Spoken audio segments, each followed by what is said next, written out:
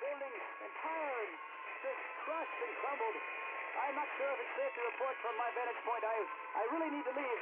So the fences inform me that the surrounding areas are in ruin. I see some people running now.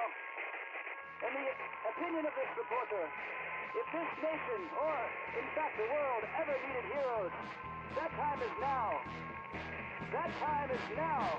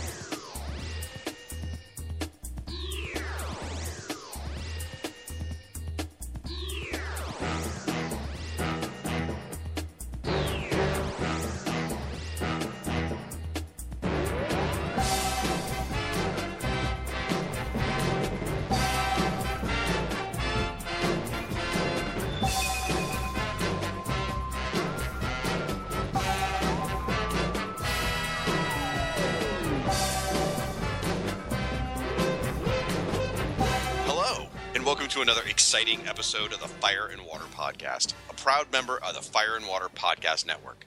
I'm one of your hosts, the Irredeemable Shag. Along with me, as always, is my co-host, the victoriously returned Rob Kelly. How you doing, buddy? Were you hosting a whole other show while you were away? Because I was doing our regular show. Was there a different show that you were doing? I meant, you're not victoriously returning to this show. I meant more to the comic book we're going to talk about today. Oh, I see. Okay. Yes. A little bit of Return of the King, if you will. You like that? You like that? They should have put that on the cover. That's what they should have called that. Anyway, folks, it is our monthly review episode where we are going to talk about the latest issue of Aquaman. And boy, are we glad to talk about this comic. And we're going to talk about a classic issue of The Fury of Firestorm, the Nuclear Man. But before we do that, Mr. Kelly, I went shopping the other day. Do you know what I bought? Your Donald Trump 16 t-shirt? I already own 6 of those. Are you kidding? Make America great again. That's right. I can't even keep a straight face. Never mind. I had stories to tell, but I won't. Because I promised this show won't get political. Anyway, I was in the store, and I don't buy a lot of action figures anymore, but I caved. Hanging there on a peg, not a peg warmer, mind you, but just hanging on a peg, was a Batman v Superman action figure of Aquaman. I couldn't resist. When I looked at this, I was like, holy crap. When is the last time I got to buy a live-action Aquaman action figure? Oh, never! So, have you picked up one of these yet? No, and I'm not planning to. I'm very happy that he's on so much stuff, because it's funny, considering how tiny his role is in the movie. I mean, they have flat out said it's a cameo. He is all over the merchandise. I mean, he is, and you know, I said this on the show a couple of months ago or whenever it was, and that it didn't bother me that he doesn't look like classic Aquaman as long as they get the character right. Mm-hmm. But over time, I found that I've been lying to myself. It does bother me because he's so heavily merged with the other characters. Right. I mean, you have Superman and basically looking like Superman, Batman, Wonder Woman, and then it's like, hey, here's Superman, Batman, Wonder Woman. Who's this other guy? He just looks like he doesn't fit with the other guys. So, you know, it just makes me sad when I see this merchandise because he just doesn't look like Aquaman to me. But I am happy that he is all over stuff. I mean, he's obviously they're making a big deal. So, you know, they're maybe, you know, planning for the Aquaman solo movie to be a big deal and his appearance in Justice League and whatnot. So, you know, that's cool. Well, I completely disagree with you, sir.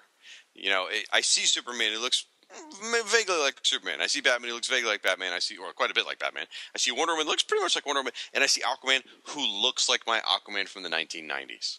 He does, with the exception of his hair is brown instead of blonde. But this action figure, I mean, because we've only seen, at least I had only seen snippets of what Aquaman was going to look like in the movie. I hadn't really seen a good shot of the costume yet. And when I picked up the action figure, I almost burst out laughing in the aisle because I'm like, holy crap, that is the Peter David Aquaman. like dead on. Mm-hmm. The shoulder piece on the same arm, the strap across the chest, the yellow belt with the black pants and the green piping along the side. I'm like, holy crap! Other than the hook hand and the hair being brown, this is exactly what Peter David's Aquaman looks like. In fact, I have in my possession, remember the old Total Justice action figures that came out like 95, 96? Yes, I do. It was the Aquaman with a hook hand, right? It's the same figure. I mean, it's a different mold, but if you look at this figure compared to the other one, it's just a modernization of it without the hook. Seriously, with the silver and the gauntlets and the belt and the pants are really the giveaway. Black pants with green along the sides. I mean, come on. That's exactly what the Total Why Justice do you action. feel the need to hurt me? I'm not. I'm happy. The Peter David Aquaman. By going on and on. Oh, God. The Peter David Aquaman is a big deal to me, okay? I know you don't like it, but it meant a lot to me back then. It was also the first successful Aquaman series in like 30 years at the time. 20 years. 30 years. So I think we should be celebrating the Peter David Aquaman series. And I still want to talk about it. And I know you don't. We're going to have a spin-off called the Aquaman and Aquaman podcast. The Water and Hook podcast. Anyway, so we bought this Aquaman, right? Me and my daughter. Out of the blue, she sees me with the Aquaman, right? And she goes, Daddy, you're getting Aquaman. I want Wonder Woman. And I was like, whoa! That's awesome! So she just had a birthday, so we bought her like the deluxe Wonder Woman action figure for Batman v Superman. She's very excited about it. She's actually like, Daddy, I want to put my Wonder Woman in your office with your toys. So she wants it in here with my stuff, and it's amazing. You know, Wonder Woman's part, I don't know how big it's going to be in the movie, but it's clearly affecting my daughter in a positive way, and that thrills me. So the problem is, I don't think she can see the movie. She's only 10, so I'm not sure. Definitely not the R-rated version that's going to come out on. Oh God! Don't even. No, I'm going to put it out there, folks. If you don't know, they are releasing an R-rated version of the DVD. That's not official. Right? Oh, really? I thought it was. Warner Brothers has not said that. All right. Well, there's a lot of. They haven't refuted it, but they haven't said. There's a lot of argument online about this. There are people out there who are saying that this is just an immediate gut reaction to Marvel's Deadpool with an R rating, and Warner Brothers trying to clean up on that. And there's other people arguing, no, Warner Brothers has been planning this all along, and people are just being mean. Personally, I don't feel like there should be a Superman movie my kids can't watch. No, it's ridiculous. And everyone's counter argument to that is there is a Superman movie your kids can watch, the PG-13 version. I know that, but it just doesn't sit well with me. A Batman movie, a little different. He's darker. Superman movie that the kids can't watch bothers me. Rage amongst yourselves, folks, because I'm sure you're ready to.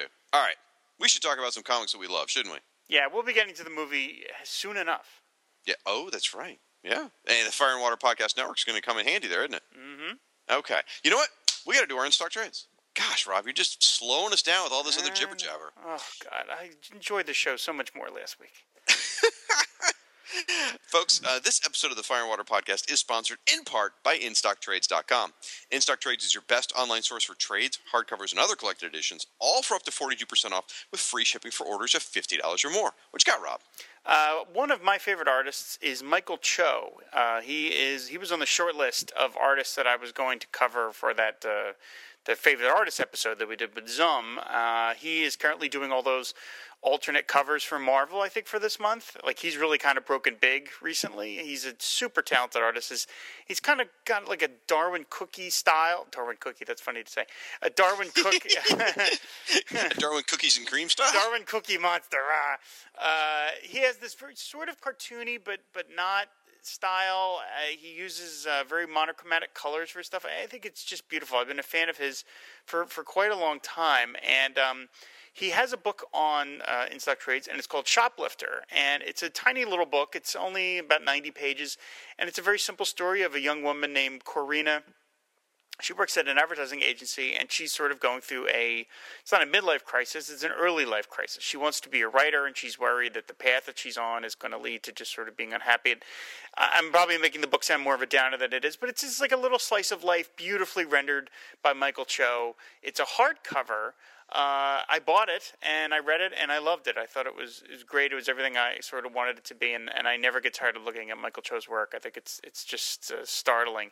The normal price is $19.95. In stock trades price is only $14.96. That's 25% off. It's a really wonderful little book, and it's really good for anybody, especially fans of just the graphic form. No superheroes, no flying around. It's just a person with going through their life. So it's a great book. Michael Cho, Shoplifter. Cool. Sounds very interesting. Yep. It truly does. I picked something also nothing to do with what we're covering this week, but just something that I've enjoyed. It's a Doctor Who trade paperback from the current People Folks. The People Folks. Good old People Folks. The People Folks. Titan Comics are the ones who've been publishing the Doctor Who comics, and they are doing an exceptional job. They got the license about, a year and a half ago, and there was a lot of hubbub because they took the license. Well, I don't need to go on that. We weren't sure how it was going to turn out. Well, it turns out Titan Comics has produced some wonderful Doctor Who comics, and the one I wanted to talk about is specifically Doctor Who: The Four Doctors hardcover. This is an awesome crossover in the tradition of Doctor Who, where you get multiple Doctors in one story. This one teams up the 10th Doctor, David Tennant, 11th Doctor, Matt Smith, and 12th Doctor, Peter Capaldi, and a mystery Doctor. You'll have to read the story to find out who, folks. And it's a really fun story. They really riff off each other quite well. The banter between the three of them is hilarious. It's written by Paul Cornell, who's actually written several episodes of the series. He's written several novels. He's a fantastic guy. I got to meet him at Gallifrey 1. Very super nice guy. Art by Neil Edwards, who does a really nice job capturing their imagery.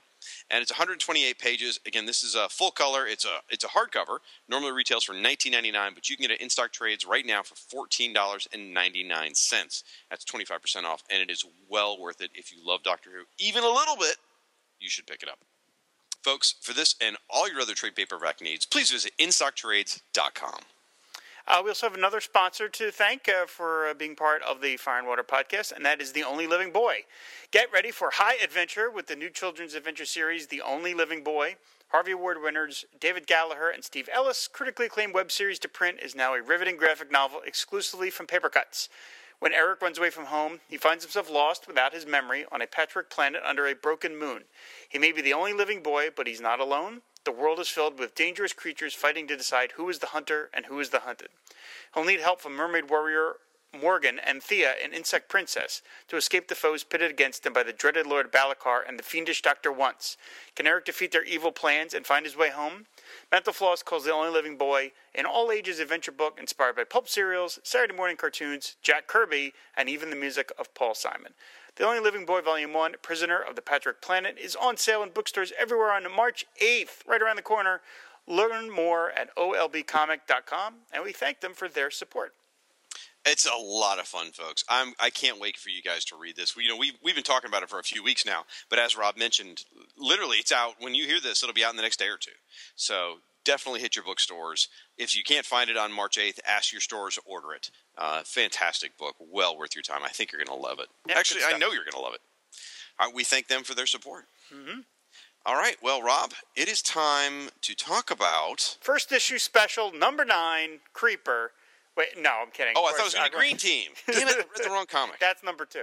Well, of course, we're going to talk about Aquaman. After me taking the last couple of months off, we are back with a whole new creative team for a couple of months at least. Writer of this issue is Dan Abnett. Woohoo! The penciler is Vicente Cifuentes. Say that 5 times fast. The inker is John Dell, among others, and we've got there's a colorist and some other people, but, let's just move on. The story, this month is also the Neil Adams alternate variant covers. So this issue came with Black Manta and Aquaman strapped to a playing card, which is a riff on his Batman number 251 cover, the Joker's 5-Way Revenge. So, but what card's he on? He's on the King. Well, he's on the King, yes. He's on the King. Yeah, right. Yes? I was just going to mention the ad that slipped right in here, too. Go ahead. Well, I'm just saying, if you read the digital version, as you should, which are nice, you get the nice cover, and then when you flip to the next page, there's a giant ad for Legends of Tomorrow Firestorm. It's just perfect. It goes Aquaman to Firestorm. It's like someone knew about the Fire and Water podcast and put this together just for us. Yeah, it's an anthology book. We like anthology books. I'm probably going to have to buy this because they bitch about that they never do anthology titles, so I should buy one when they do it. It's going to be expensive. I'm going to warn you. You're going to get sticker shock when you see the price. No, 80 pages, yeah. Well, it's $7.99, but hold on. It's 4 stories. Each story is a full comic length of 20 pages, right? So really, you're paying only $1.99 a story. Right. That's and you're getting stuff by Jerry Conway and Len Wein and Keith Giffen. There's really fun people involved. Aaron Lopresti. It's going to be worth it. Yeah. So anyway, The Legends of Tomorrow. Yeah. So this issue is a very sort of easy to recap because not a lot happens. I don't mean that as a criticism, but just not a whole lot of stuff happens. It opens up back in Amnesty Bay. Yay. And Aquaman and Mera are just sort of hanging out at night. Mera talks about this. There's a song playing, and they're talking about that. It was Aquaman's mother's favorite song, and it's a little bit corny, but he loves it because it reminds him of Atlantis, whatever. So they're kind of all snuggly. It's very sweet. Salty is there, which is fantastic. The return of Salty. There's a huge snuggling scene with Salty, too. Yes. Like Aquaman's just all loving all over. Yes, because we love Salty. So anyway, their pal shows up, Officer Watson, the cop that we've seen in the previous issues. She shows up and says hi to Salty, and she mentions that they're going to have in town a sea festival, which is sort of an annual thing. Mera is a little skeptical. What's the sea festival? We'll find out in a moment. We then cut across over to Albuquerque, and there is some guy. I guess he's not a prisoner, but he's under arrest or something because this guy comes in and he says, do you want some water? And the guy says, don't you have any coffee? And he says, the hot plate's broken, make do with water. So the guy says, I want a lawyer. So clearly, this guy's a cop, the other guy's a cop. So he's waiting for this cop to come back, and all of a sudden, some nasty hand comes out of the water and strangles him to death. And he should have took a left turn at Albuquerque. There you go. And that's the whole interlude. So then we cut back to Amnesty Bay, and that's the title page rising to the surface. And this is it. It's basically just sort of one of these town festivals that they have. Tula is there, along with Merc, everyone's favorite character, Merc. And they are wandering around the town and just sort of getting to know everything. There's another... What? I just noticed. Did you notice Merc has a hook on his shirt? Yes, he does. I didn't notice that. He's got the hook. That's hilarious. Yeah. There's another interval over in Shreveport where a guy is attacked by a creature that comes out of the water that's being sprinkled on his lawn. And this is going to happen a couple times through the issue. So the rest of the story is basically Aquaman and Mera just wandering around, talking, trying to have a little bit of fun. Mera's a little dubious. At one point she says, this is undignified. And Aquaman says, no, it's fun. And it's them getting their heads through one of those portraits where you take the picture and it makes Aquaman look like a sailor and Mera as a mermaid. It's all in good fun. So Aquaman talks about that what he wants to do is establish what he calls an Atlantean mission on dry land, which he thinks will help with the relations between the two worlds. Mera, again, is skeptical. Aquaman talks about and says he wants her to lead it. And she's dubious. They talk back and forth. Finally, we come back after another interlude where someone gets killed by the crazy water creature. It's later on at night. Aquaman and Salty are hanging out. Mera is off in another room. Then she shows herself, and she is in full-on Aquaman costume. And it ends with her saying, "La la ta da." Well, stop opening and closing your mouth like a fish. What do you think? And and she's in the classic Aquaman uniform, as we've seen in the previous issues. And that's the end of the story. It says, next, dead water. So, my thoughts are very brief on this. Again, not much happens. That's okay. It's just a conversation. Clearly, Dan Abnett's goal was, as put to him by DC, was simply right the ship. Bail out the water, patch the holes, and put the boat, in a better position and get it ready for rebirth, which is in a couple of months. And that's what he did here. I don't know anybody that didn't like this issue, and I have to think a lot of it is because the previous run was so not popular, let's say. But it's not just that. It feels like a return to some of the stories Jeff Johns told, just without the big action scene. Yeah, I don't mean it as a knock. I don't mean that as that's the reason. I just think that the near universal praise, effectively not near, entire universal praise that this issue got, I think, stems from the fact that people were just so happy to have Aquaman back. It's them having fun, it's them getting along, and they're not, they didn't forget the Thule storyline. Thule is mentioned. Right, I was going to mention. It's not a reboot. Yeah. It's just like, okay, that part happened, and let's forget it, and let's move on. And that's what that was clearly meant to do. He's going to be on the book for a couple of months until Rebirth, and then the new creative team takes over. I'm not sure if we're supposed to, like, I don't know. I never know. I'm not keeping up with the news about, like, what's official and what's not, about, like, whether they've announced who's taking over. We know who's taking over, but I don't know if DC has announced that or something, but anyway, it ought to be very exciting. But so for the next couple of months, we'll just enjoy Dan Abnett writing some fun Aquaman stories of Aquaman and Mera getting along. And he's captured their spirit really well. He set up he brought us back to all the trappings that we love, like you said, Amnesty Bay, the dog, the cop, and he brought along the stuff from the other eras. Garth is an invention of the Thule era, right? Whereas Tula is and Mark are an invention of the Jeff Johns and Jeff Parker eras. So he's really melding all the different eras together. Like you said, he's not ignoring what happened. There's one piece as a story that you didn't mention that I think bears mentioning is Aquaman, as he talks about setting up the mission. He actually talks about letting Tula rule Atlantis in his place as a regent. That's right. Yeah, because she's of royal blood. She is actually the sister of Orm. So that would actually be, okay for her to be in charge of the place. And he actually has to tell Mera it's a better choice than Mera, because Mera's, of the other dimension, and it stings a little, but she accepts that. So I loved the heck out of this. There was funny bits, the whole thing where the Atlanteans are eating the cotton candy, and they think it's the greatest thing they've ever had. They want more of it. Tula's playing beach volleyball. It's just a lot of fun. It all works, and I didn't miss for 1 second that there was no action. The interludes make you wonder what the heck's going on, how this creature can come out of just a tiny little styrofoam cup of water. So I'm interested to see how that develops. Dan Abnett is a phenomenal writer. He's written some Doctor Who novels that I've read that are exceptional, so I have complete faith in him. On top of the stuff he did with Guardians of the Galaxy and all that other wonderful stuff. Right. I'm very curious to see where this is going with Mera in the Aquaman costume. You know who she actually looks like? She looks like, was it Aqua Woman? Was that her name? The blonde in the Silver Age. It was one of those one-off, like, I don't know if it was Ramona Fradon. Yeah, it was the Ramona Fradon story, yeah, in the back of Adventure Comics. Yep. And it wasn't Aqua Girl, it was Aqua Woman, right? Right. And she basically was dressed in a female version of Aquaman's costume. And that's sort of what this looks like. By the way, did I mention she's smoking hot in this? Did I say that? I think it was presumed. I'm hoping that they don't get rid of the Mera costume. I like her being distinct from Aquaman. I don't want her just looking like the sidekick character. But at the same time, if this is her official royal garb for when she's doing mission stuff, Atlantean mission stuff, that's fine. Yeah. It's interesting. We talked about them not ignoring the Thule stuff. One thing we haven't mentioned is Aquaman's look. I wonder what his costume's going to be, because he has got the sideburns and the hair from the Thule story. That's not gone yet. He's got the little whatever necklace, the piece of rope necklace that he wore too. He looks like he did in the Thule story. So, and we don't see him in costume. So, for all we know, he may still put on that Thule costume. He's on the classic. He's in the classic uniform on the cover. Yeah, but although that isn't necessarily meant to mean anything necessarily. Yeah, I'm going to the cover now, trying to get there.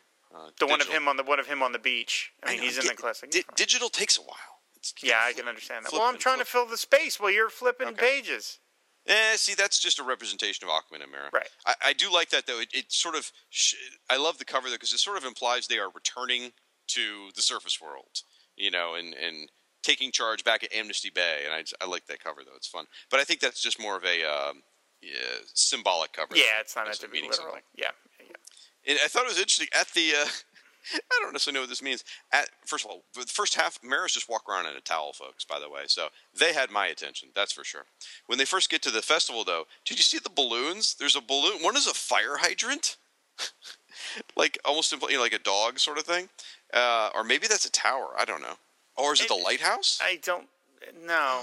Oh, that's the lighthouse. Because the other one's a trident, celebrating Aquaman. That's the lighthouse. I thought it was a dog fire hydrant. I was like, they have a balloon for Salty?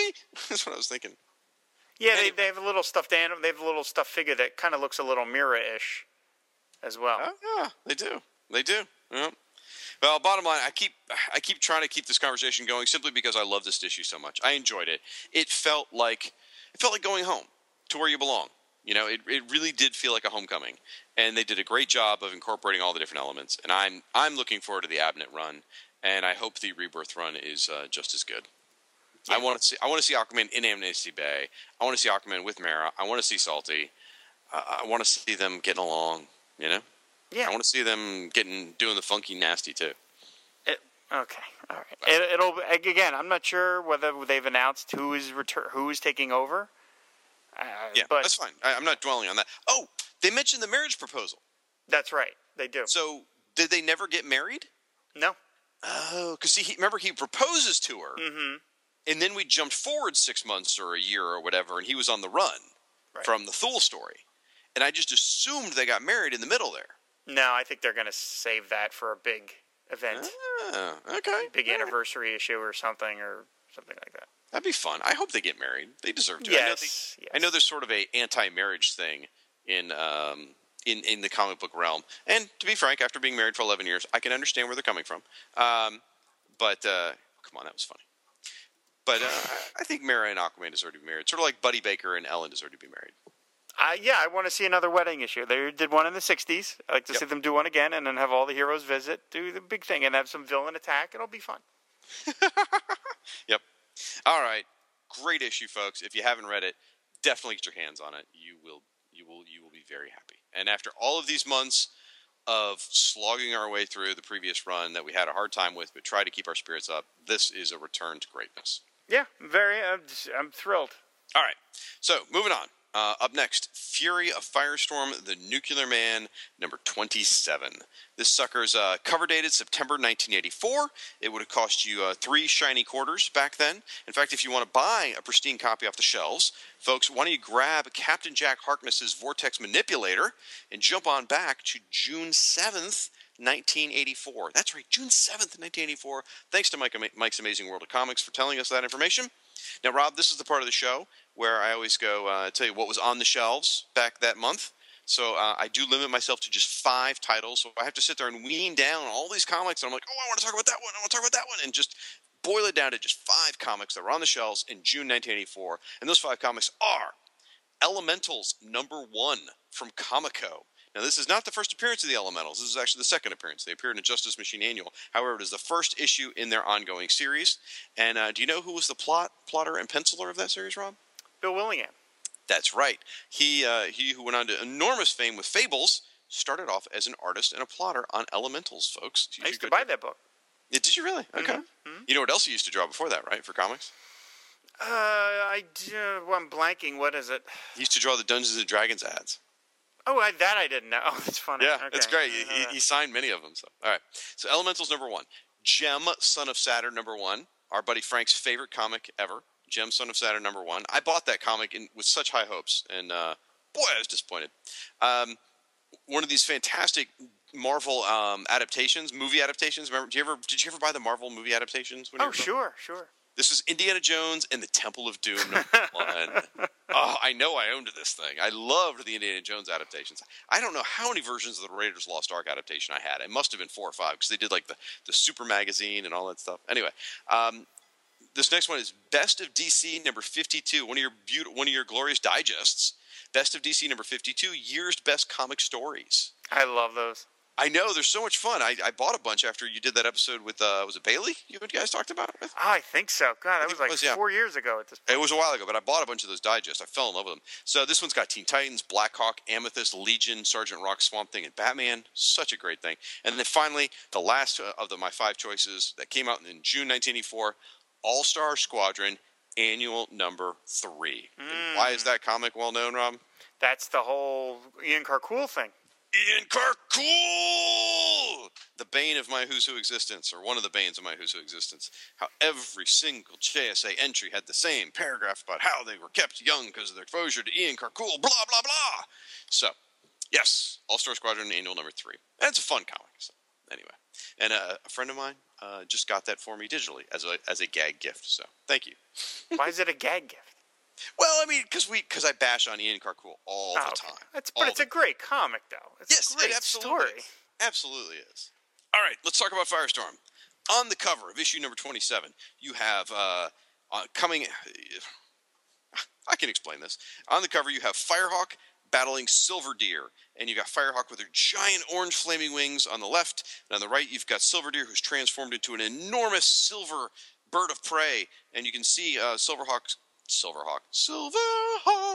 You can see Silver Deer in surprint as she's transforming into this giant bird of prey. So really, it's just this giant bird versus bird battle of silver and orange, and it's really dynamic and cool looking. It's got a giant birds of prey in the front. In the background, Firestorm's just standing startled on a staircase going, "Oh?" looking at all of this. Cover is drawn by Raphael Kayanan and Dick Giordano, so you know the women are beautiful.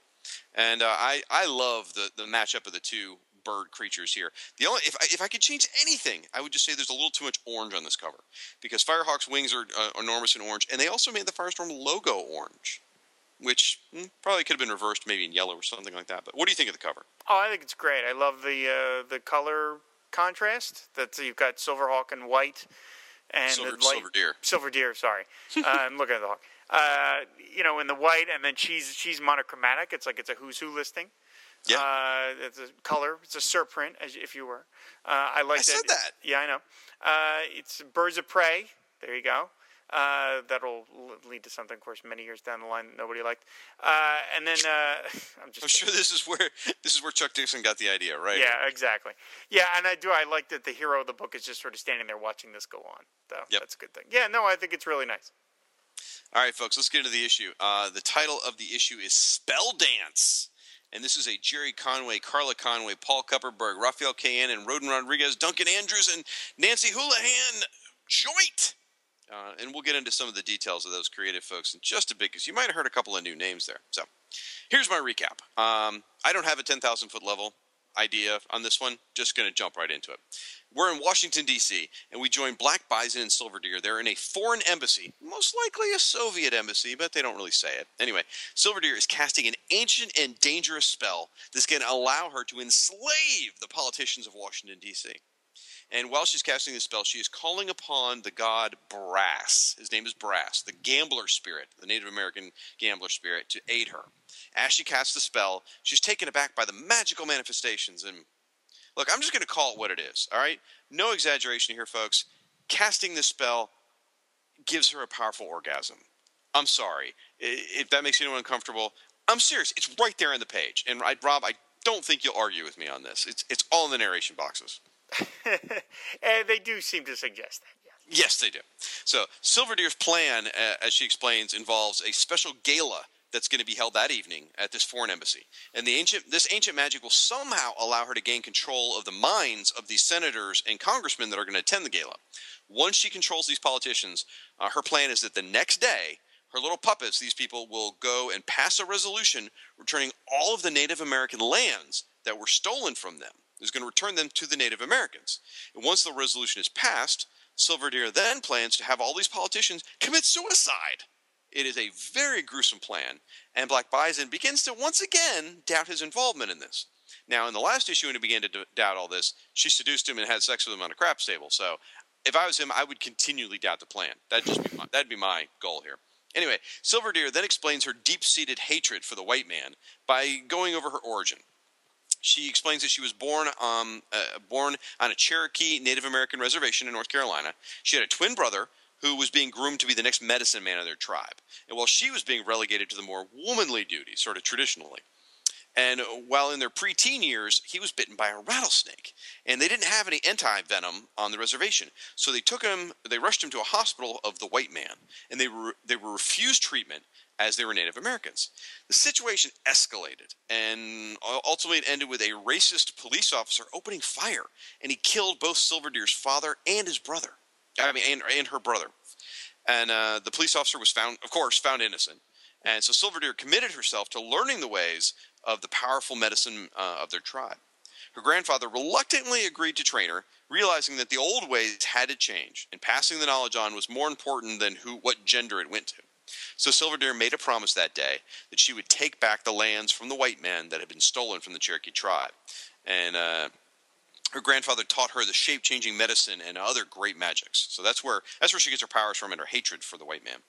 So we cut away to flying over Washington, D.C. We see Firestorm and Firehawk. They're searching for Silver Deer and Black Bison. They believe they sort of tracked him down to this particular embassy. They're right. They found the right one. And while Firestorm wants to rush in, Firehawk gives the readers at home a lesson on diplomatic immunity. So Firehawk convinces Firestorm that the smarter approach is going to be subterfuge by sneaking into the embassy tonight as part of this big gala. Unknown to our fiery heroes, they are being observed from a surveillance van.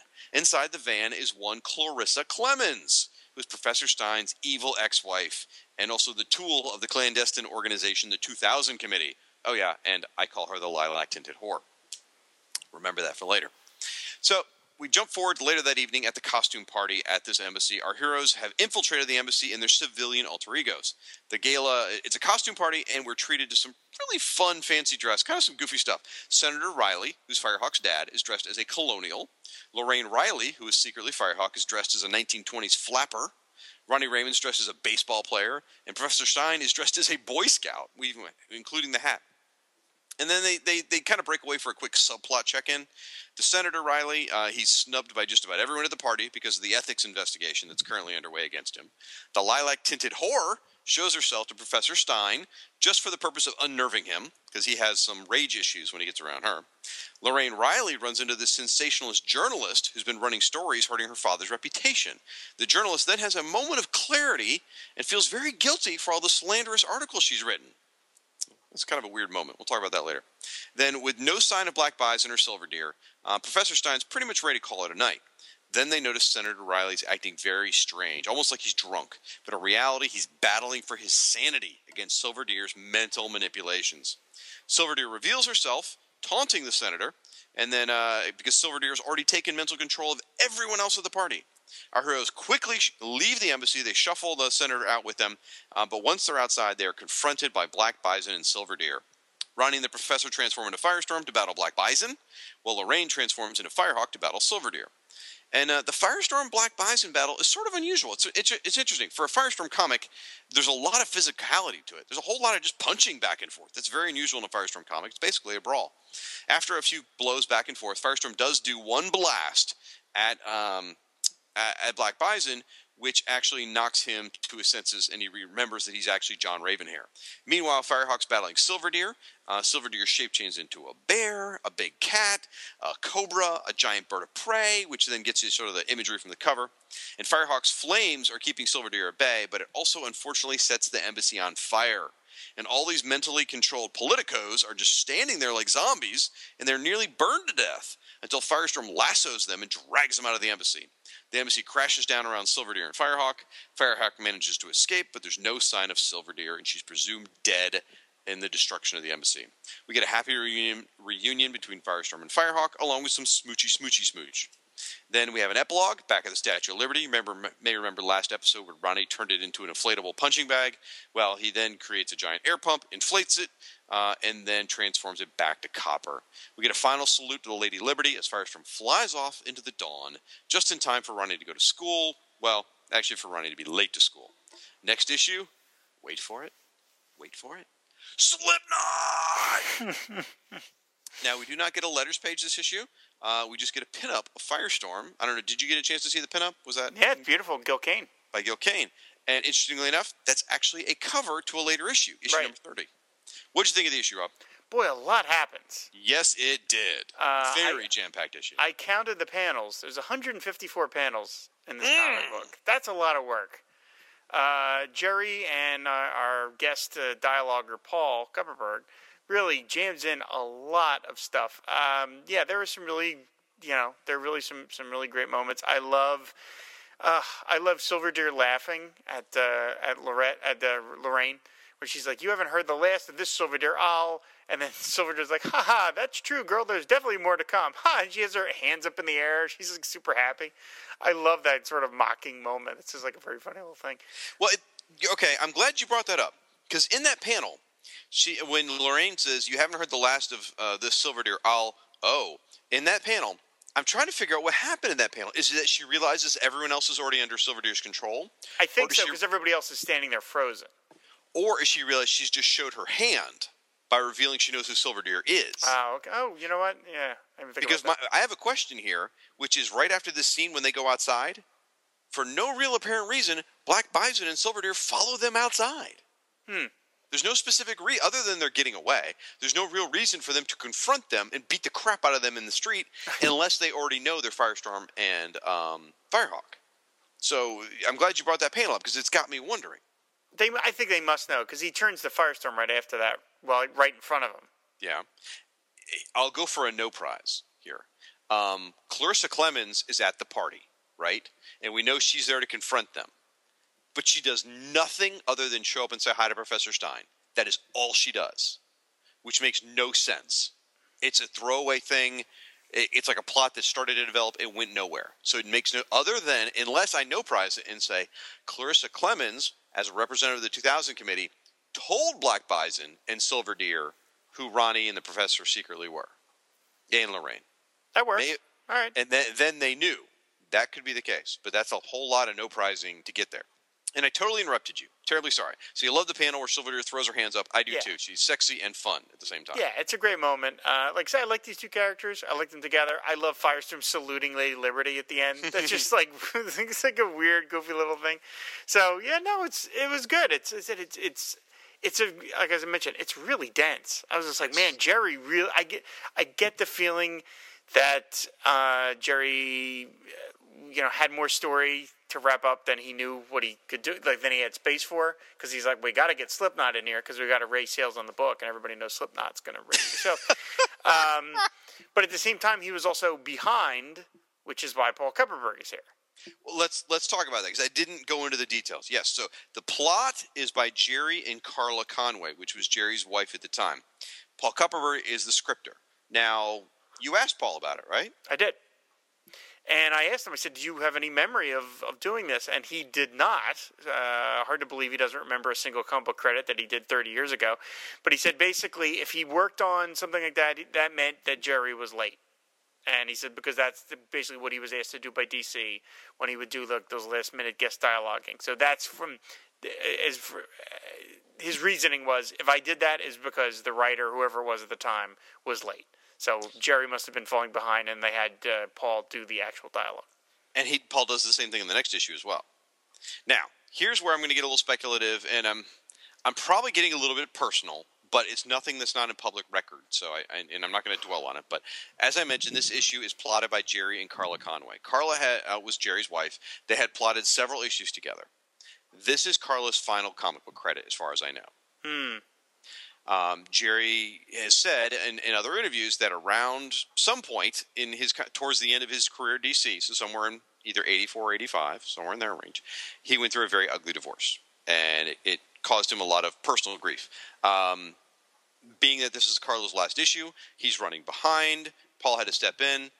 My speculation, and it's just mine, would be maybe this is when things were all kind of falling apart. Yeah, could be. He just had a lot going on, and Yep. That makes sense. Could be, and it's sad that may be the case. But it is nice to see Paul's work here, and yeah, it is just jam packed. This issue. You mentioned that I can't believe you counted the panels. That is hilarious. I didn't do that. What I do is I counted panels per page, and I counted one page that had as many as 11 panels. Yeah, and and I got to tell you, I don't know if you remember last month. I wasn't down on the art. But I said the art wasn't up to the incredibly high standard that the previous issues had set. This issue, the art's back to being spectacular. The first two pages alone are just absolutely gorgeous. Silverdeer is so smoking hot in those pages when she's casting the spell, and Firestorm's flying around with Firehawk. There's sort of one goofy panel. Flip to page 3. There's one goofy panel where Firestorm and Firehawk are flying over the embassy, and Firehawk wants to rush in, and she keeps telling him, no, we can't rush in. That's a little fun. Anyway, Firehawk says we can't go in because of diplomatic immunity. Firestorm is clearly trying to fly one way, and Firehawk is yanking him another way. It's kind of a funny panel. Yeah, his legs are all splayed in a weird way. It's oddly artistically drawn, but at the same time, it sort of works for sort of a yoink moment. I like that. Then, I ultimately, when it comes to so many panels, I would rather read a dense story than one of these stories where every page is a splash panel and you're done in 30 seconds. Oh yeah, sure. So I don't mind all the panels. It's there's a lot of little bits. Like I loved when she's casting the spell for Brass the Gambler. All the little magical spell spots have a face. Did you notice those? No, I didn't. Like, look on page 1, the spell behind her hand. There's like a screaming face. And then the second page, Brass looks like a serpent. Yeah. So it's really cool iconography they're doing there. I love that. The whole costume party is a blast. It gave Raphael a chance to really draw some fun costumes, which is really neat. There's a funny gag where when the senator, Riley's going around trying to talk to people and he keeps getting snubbed, one of the senators named Senator Filibuster. It's hilarious. And then on page 12, when Lorraine, this scene's a little strange. When Lorraine confronts the reporter and basically says, you're ruining my dad's life with your sensationalist stories. The reporter has a moment of clarity. And it's like, what have I done? What kind of sleazy reporter have I become? And she just leaves. And that has just got to be Jerry or probably Jerry statement on the media at the time. Because he really did make the media look bad in a lot of these stories. And in the irony of it is that's just 1984. Think how far the media has come with sensationalist reporting now. It's just, oof. This reporter in 1984 was positively, chased as far as reporters are nowadays. What else here? I love on page 7, the gunshot. It is really horrifically rendered. Yes. Quite well. And the color, I don't know if it's a color hold in the background, so I assume that's the kind of thing that maybe was Raphael Cunningham idea and then executed by the colorist. But there's like this red, it's basically like a gunshot sort of symbol in the background behind the characters getting shot, and all these little veins of blood sort of shooting out. It's really quite effective. Yeah, it's very upsetting because it's one shot and it goes through the father and the boy, and the whole origin of Silver Deer is just heartbreaking.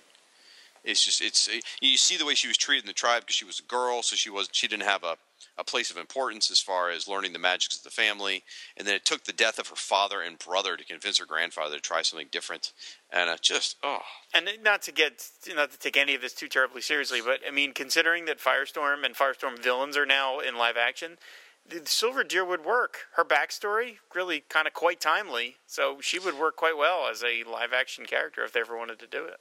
Well, I'm glad you brought that up because I've always thought that as well. However, there are people that have other opinions. A couple things about Silver Deer. First of all, there's a website out there called mightygodking.com, and the guy writes some funny bits, and some of his stories are very funny. But one post he did a long time ago, back in 2008, that people send me links all the time. So all of you out there, I appreciate that you've sent me the link. I'm not knocking it. I appreciate that you sent it, but I've seen this website, or it has been sent to me so many times, and the article is called "There is Lame, and then there is Firestorm Villains." Oh. Yeah, exactly. And the whole article is just bashing on Firestorm villains, okay? Just basically, and they make a lot of fair points. They basically point out Firestorm's power level versus a villain like Slipknot. Should be no contest. That's basically what they're saying. And you know what? It's fair. However, I wanted to get to the point about Silver Deer. This is what they had to say about Silver Deer. They wrote, and I quote, "So, let me get this straight. Her name is Silver Deer. She's a Native American supervillainess. Her powers turning into spirit animals and super gambling? If her weakness turns out to be liquor, how wrong would that be?" And, they make a fair point. There is a lot of stereotypical stuff going on there with Silver Deer that they may have to dance carefully around if they were to make her in live action. But I agree with you. Her backstory is very tragic. It would be perfect for a television series. CW loves smoking hot women, so it'd be perfect to have her character there. Transforming into spirit animals is pretty cool. It might be a little too, traditional or whatever you will. But I agree. I'd love to see this character. In fact, she would probably be a better fit than Black Bison. Yeah, yes, I would say so. Yeah. So, and sadly, this is Silver Deer's last comic book appearance. Ever? She has a Who's Who entry. Right. But that's it. For comic books. Huh. Yeah. She had, at least as far as I know. I mean, I don't remember any. I did some research. I didn't come up with any. You think she would just show up in the background somewhere, like in a mob scene of characters, but apparently not. Now, she does have one more appearance that's not on a comic book. She appears in the Mayfair Games. I knew it. I knew it was going to be. I could tell by you were getting excited. I could tell it was going to be. It was going to be a gaming module. It's going to be an RPG. Yep. She appears in the Mayfair Games DC Heroes RPG module from 1986. called An Element of Danger. That's right, Firestorm had his own module in 1986 for the DC Heroes role-playing game, and she is featured in there, sort of a supporting villain character. So there you go. Did you play that module as a kid? What's that? Did you play that module as a kid? I don't remember. I doubt I did. I mean, even as a kid, I recognized that Firestorm was ridiculously overpowered. I mean, there's no denying that. His power level is just insane. It's ridiculous. He's, any villain he should come up against, he just, like, oh, you're a bad guy. Whomp! All the air around your face just turned to concrete. Bye. We're done here. That'd be great if he did that once. I mean, you can stop anybody, It's like, oh no, someone is all made of organic. I create a giant boulder above your head and drop it on you. Plonk. Done. Anyway, so that's it. That's the Firestorm issue. I loved it. I think it's really good. It's a lot of fun. There is some questionable story bits, like I said, why they come out in the street to go after Ronnie and Lorraine. They don't make it obvious. I think you can infer enough to say that they knew it was Firestorm and Firehawk. But other than that, it's a little bit like, why is this happening? And that happens a lot in modern day comics, where I'm reading stuff and I'm like, I understand that this scene moves the plot forward, but I don't really understand why it happened. To quote Michael Bailey, because comics. Because comics, yeah, I guess so. All right. Well, folks, another great issue. Really loved it. And you know what? This is it. Everything we have done, Rob, is building to next month. This podcast started in September 2011. And even in that episode, we recognized the monumental importance of Fury of Firestorm number 28. There is life pre-Slipknot and post-Slipknot. Yep. All right. With that, I think we're going to go to break. We're going to play a couple of podcast promos, and when we come back on the other side, we're going to have your listener feedback. Hey everybody, I'm Paul Spataro. I don't know if you know me, but I'm a regular on Back to the Bins along with my friends Dr. Bill Robinson. Hello. And Mr. Scott Gardner. Hey, how's it going?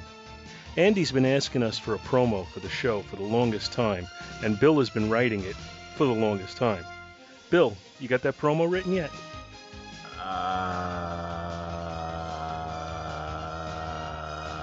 Okay, so, anyway, what we do is we review 3 comic books. We try to do it every week. Usually it's a Marvel, a DC, and a Captain Canuck book for Scott. So, tune in every week to Back to the Bins to listen to our show. You can find us at twotruefreaks.com. Do your friends tell you that you'd be perfect for cosplaying Mr. Spock all the time? Are you strangely attracted to women of other species and relationships that can't possibly work? Is your room a shrine to Sue Storm? Is the top of your skull inexplicably flat? Do you have tiny wings on your ankles that, defying all logic, somehow allow you to fly?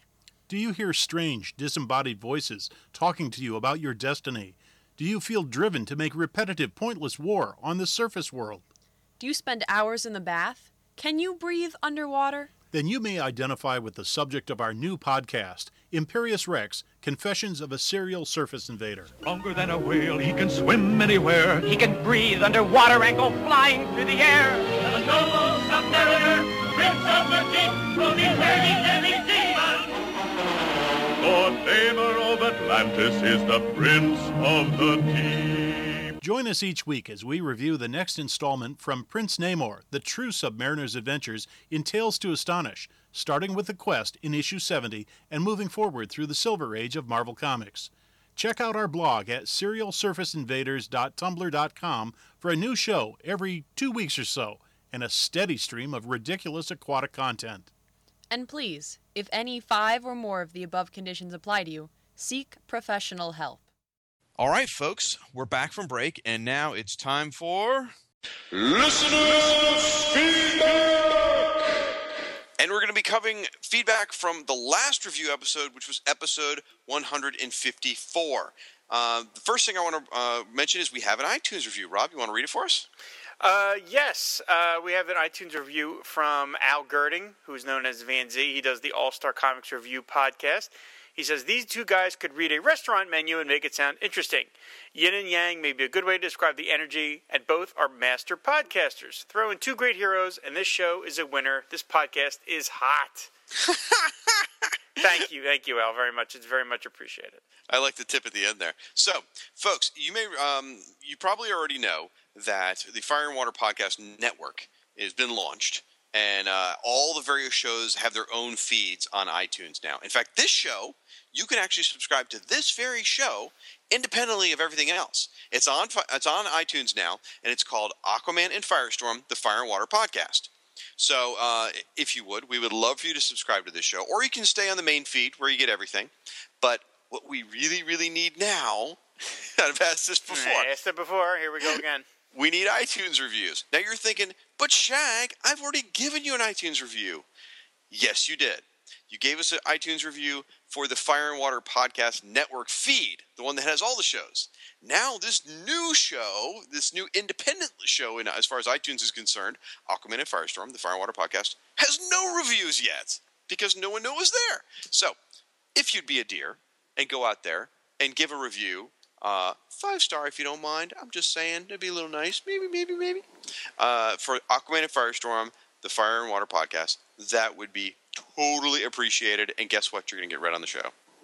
Absolutely, yes. So, consider this our moment of begging.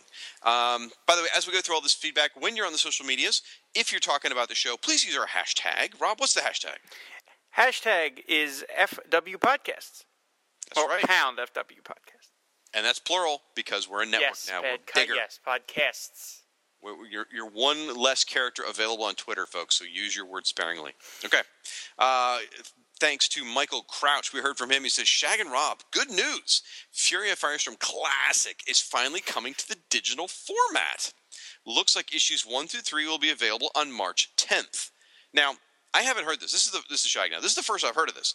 So I'm going to take a look at it on March 10th, see what is out there.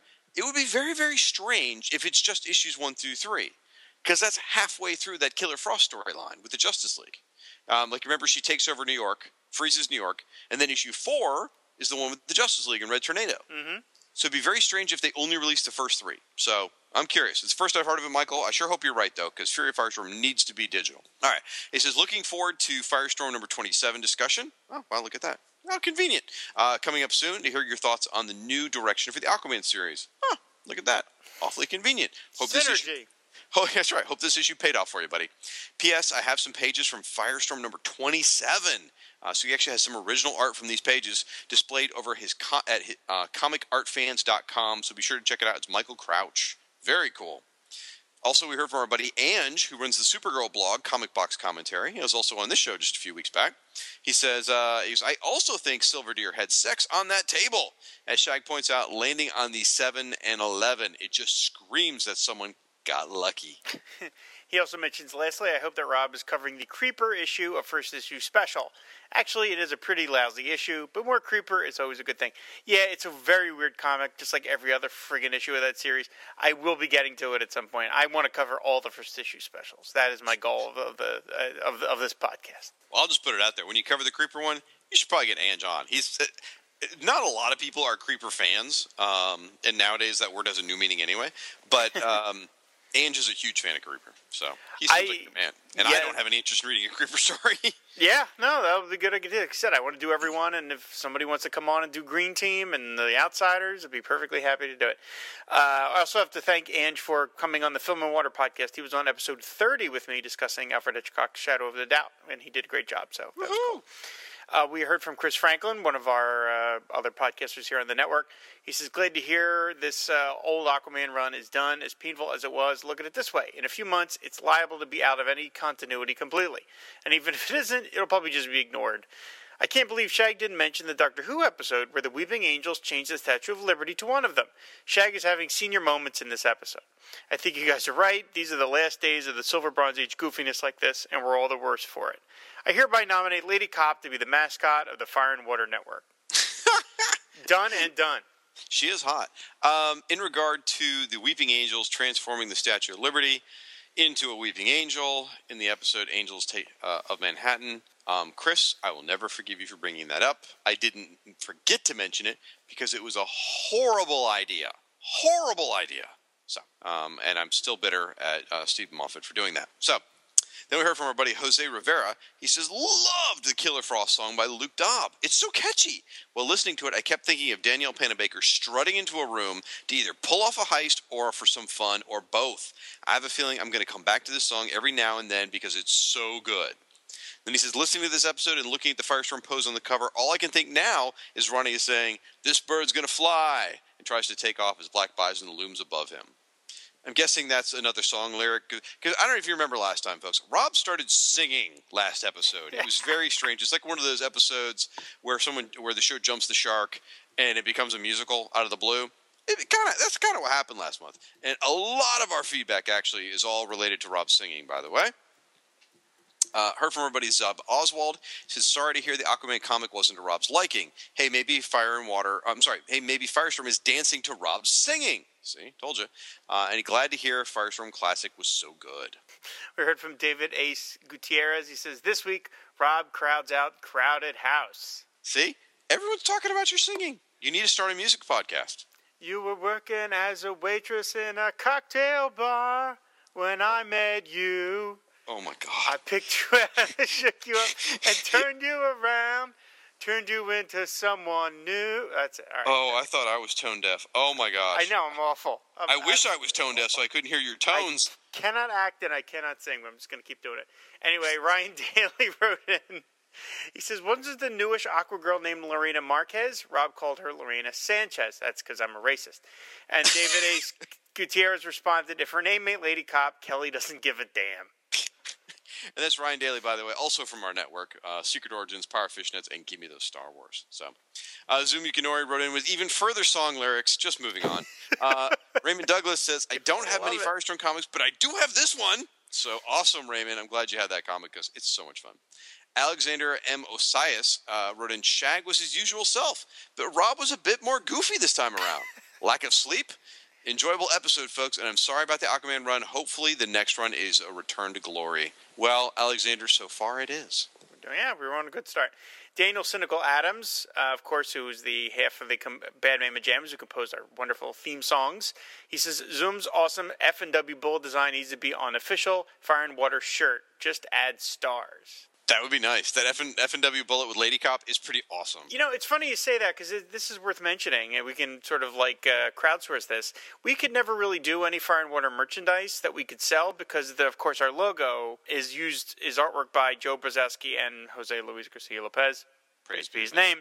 And we're not going to, we don't have the money to pay them, but we're not going to sell stuff with their artwork and not pay them. So we just couldn't do anything.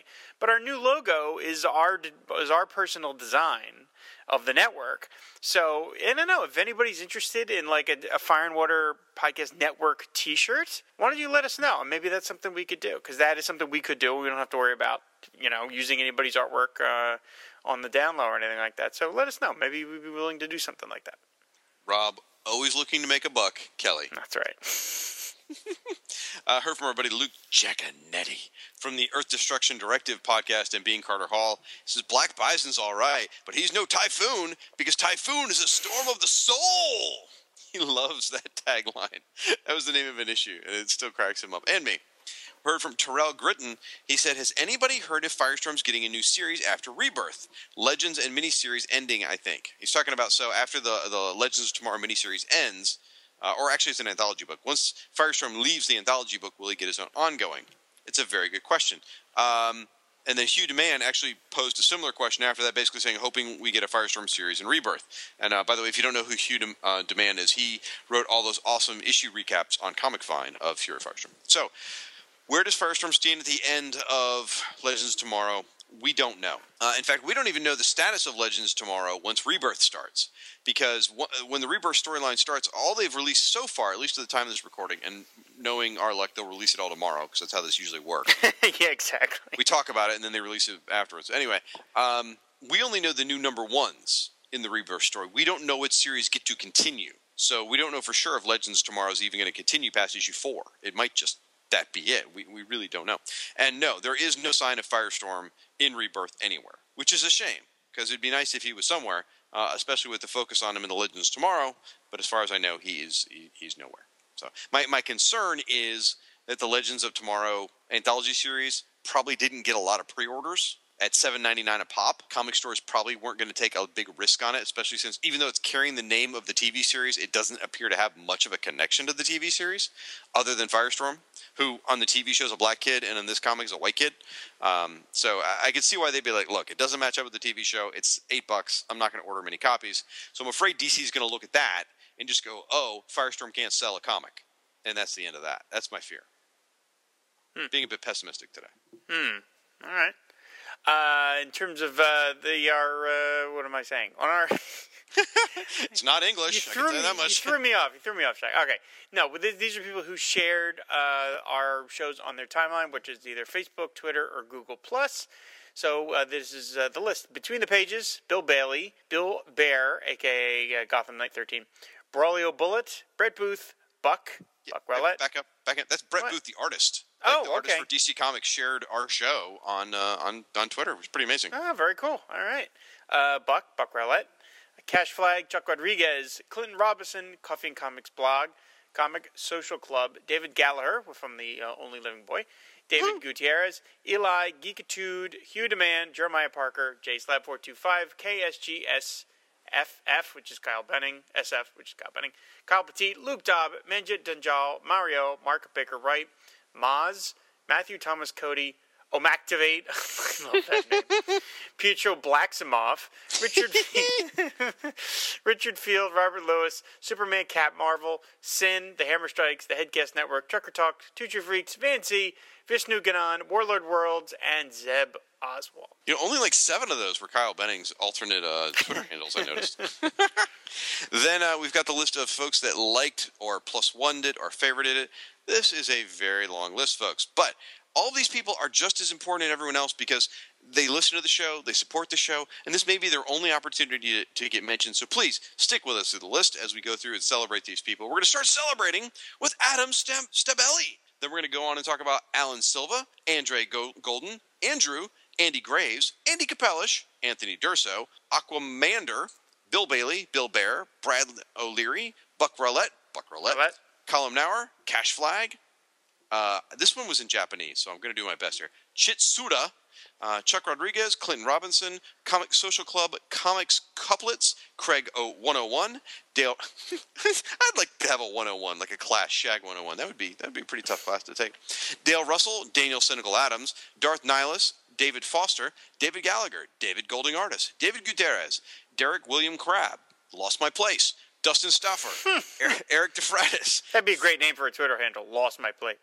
Philippe Cruz, Philippe Queen, Gabriel M. Cox, Geektitude, Gene Hendricks, Giancarlo Nurko, Gigatron 2000, Hugh Demand, Jacob M. Perales, James Garreton, Jared West, Jason Pope, Jay Bamberville, Jeremiah Parker, JSlab425, Julian D. Ack, Justin Masek, Kevin Culp, King Size Comics Giant Size Fun Podcast, Kyle Petit, Luke Dobb, Luke Giaconetti, MJ, Moss, Matthew Thomas Cody, Michael R. Siskoid, Omactivate, Patrick Zurcher, who's also an artist for DC Comics, by the way, Paul Bowler, Petty Ablanki, Pietro Blacksoft, Raymond Douglas, Richard Field, Richard Lewis, Ronnie Ling, Ruth Sutherland, Sean Emmons, Sean Brock, Skywalker. Really? Wow, Luke Skywalker. Spencer Swatson, Superhero Fashion, Superman Cap Marvel, also Kyle Benning. Jeez, man, get a life. Swamp Thing, Sin, The Hammer Strikes, The Quantum Cast, Tim Fontaine, Trekker Talk, Wagner Oliveira, Van Z, Vance Heinston, Veliz, Vishnu Gana, Warlord Worlds, and Zeb Oswald! I like to do sort of like the Kermit the Frog at the end. All right, folks, that is going to do it for the Fire and Water podcast. We have wrapped up, and again, everything's leading to next episode. I'm just saying. Rob, why don't you tell the folks at home where they can find us? All just in one place, fireandwaterpodcast.com. You want to send us an email, just go to the contact page, and couldn't be easier. And on Twitter, we're at DefW Podcast, and make sure to use the hashtag. That's right. If you want to find Rob or me individually, you can find me over at Firestorm Fan. You can also find me on Twitter and Facebook under the same handle. You can find this guy, Rob, who I sometimes pretend is my friend, under Film and Water Pod or Aquaman Shrine on Twitter. You can find him at aquamanshrine.net and, of course, on Facebook as Aquaman Shrine as well. I think that's going to do it. That's going to do it. All right, folks, let's put a fork in this one. Until next time, fan the flame, and ride the wave. Aquaman and Firestorm fighting crime together. Soak 'em down Or burn 'em up. No one does it better. Whenever you find trouble, they'll always be there to catch them in a bubble. Or even torch their hair. They stand for truth and justice In sea, on land. in air. Aquaman and Firestorm, they make a super pair. Aquaman, In Firestorm. super friends forever. Yeah!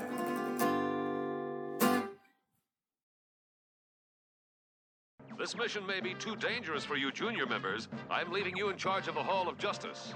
But... Unless you feel the responsibility might be too much for you. Oh, no! It'll be a cinch! A snap. You can count on us. Good. Let's go. Oh, some people get all the excitement. Look on the bright side, Ronald. Now you'll have time to catch up on your studies, like your physics test. Please, don't remind me.